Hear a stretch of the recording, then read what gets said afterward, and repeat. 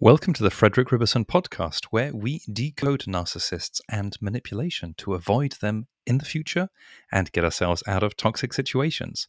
Just a reminder that these episodes are also on the YouTube channel that you can find under Frederick Riberson. When you watch on YouTube, you will be able to see some graphics that I use, some diagrams I use, and also some summaries. There's extra information. So even though listening on the go is practical, you will get more value if you watch on YouTube. Thank you for listening and enjoy this episode. Hi, everyone. Welcome back to the podcast. I wanted to share with you a thought I came across recently that I think is actually quite insightful.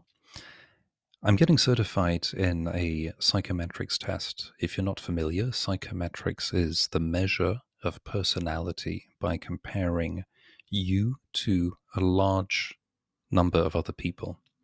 You might be familiar with tests such as the Myers-Briggs, which gives acronyms such as INJ something. I've done the test. I can't remember the results. And I'm not a fan of the test for a rather simple reason, which is that it is what is called type-based testing. So based on which side of a characteristic you are, they will say you're either an introvert or an extrovert.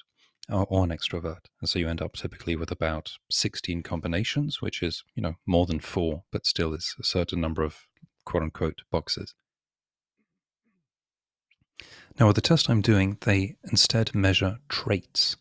So with this kind of test, it's possible to score extremely high, both on extroversion and introversion, or be low on both. And because they're using more of a psychometric approach, you can score at an 86th percentile of extroversion, which means if you're in a room, you will be more extroverted than 85 other people. So if you're in a room with 100 people, and you'll be less extroverted than 13 other people. So you can score high on extroversion, 86%, and also score high on introversion, 63%, which I think is quite interesting. I think it's more nuanced than simply saying, I'm an extrovert or I'm an introvert, because we can be pretty close to the center, pretty average, and still think, well, I'm a bit more this, so therefore I am this. And I don't think that's a very accurate way of seeing things.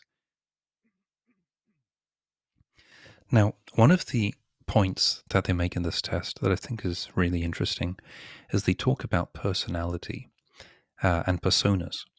And with the personas, they talk about 3 types of persona.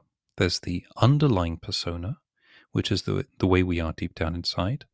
The everyday persona, which is the way that we learn to act every day. And then the overextended persona. And that's the way we act under stress. And maybe you're seeing where I'm coming to. Sometimes, or quite often, when we are around narcissists and toxic people, we don't quite recognize ourselves. We behave in ways that don't really seem like us, and we don't really get it. And maybe there's a very simple explanation, which is that when we're around a toxic person, we can never breathe, we can never relax, and so we end up being in a constant overextended state. We constantly are submitted to stress. And that's one of the things that I think people were sort of comparing being in a relationship with a narcissist to going to war and saying, all proportions considered, when you go to war, you come back and you're safe. But when you're with a narcissist, sure, the threat is not the same as if you're in a war zone, but the threat never dies down. That's one of the points with narcissists is they never give us time to relax, never time to breathe. Any time off spent with them is exhausting. Any time off spent without them, they make us pay for it. They probably are constantly harassing, texting, or otherwise they just go silent and give the cold treatment just to make sure we never have peace of mind. And that brings out our overextended self. That brings out the part we are when we are under stress. I think it's a rather interesting prism to view things, because maybe for you it'll explain a few things why suddenly you react in ways you don't recognize. You might be more edgy, less patient, more patient, more of a pushover. Sometimes when people are overextended, they become unreasonably cooperative. They'll allow people to do anything whatsoever.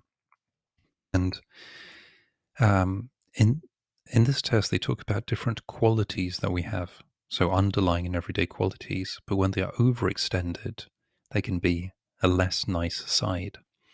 So I give you a few examples. A person who naturally is who also on an underlying and everyday level is accommodating, when they're overextended, they become acquiescing. When the person is collaborative, but they're overextended, they become consensus obsessed. And that typically is the case when you're disagreeing with a narcissist. You're looking for consensus. You just want peace of mind. You want closure, and they won't give it to you. And someone, for example, who is empathetic might become emotionally stressed. In the same way, someone who is, let's say,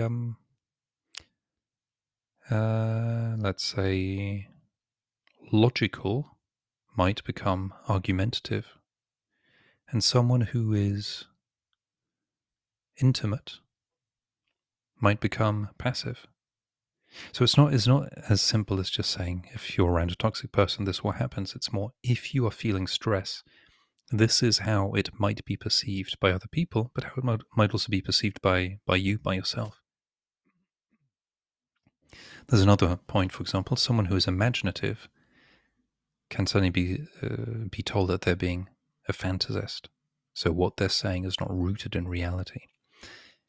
And this might also happen to be things that a toxic person will say to you. They'll take your qualities, they'll spin them around, they'll turn into something negative with a negative connotation. And I think it's quite important to be aware of this.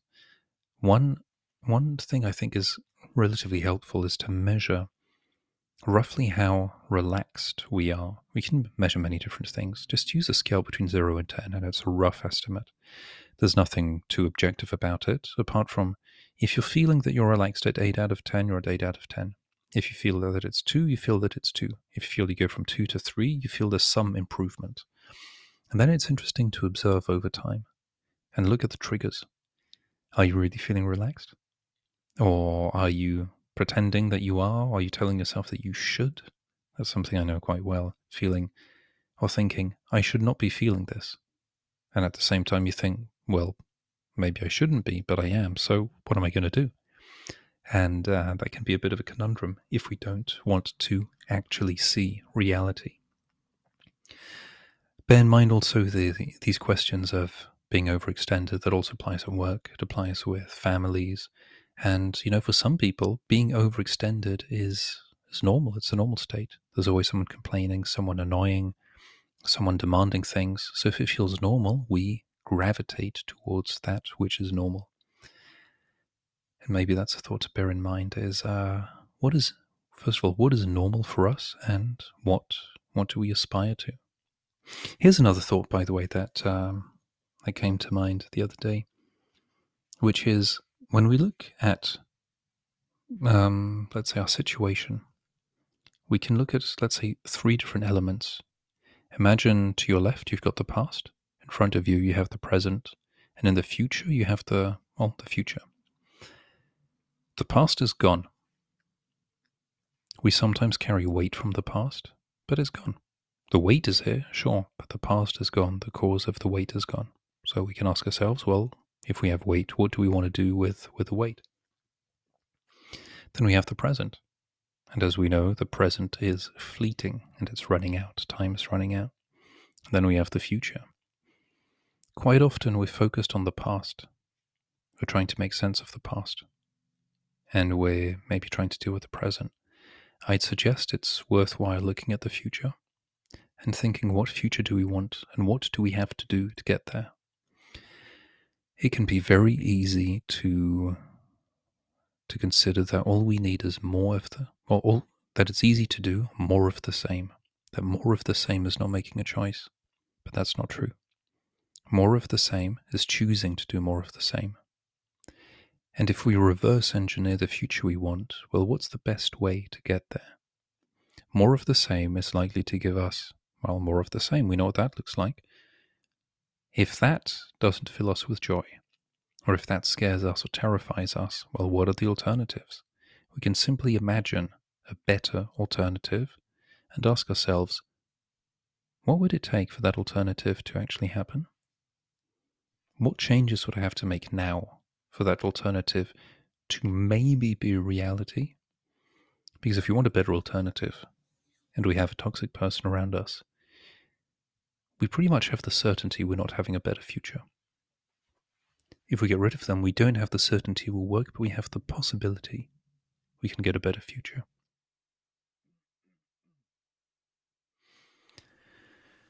So those are a few thoughts. Thank you very much for listening. I hope everyone is well. Take care.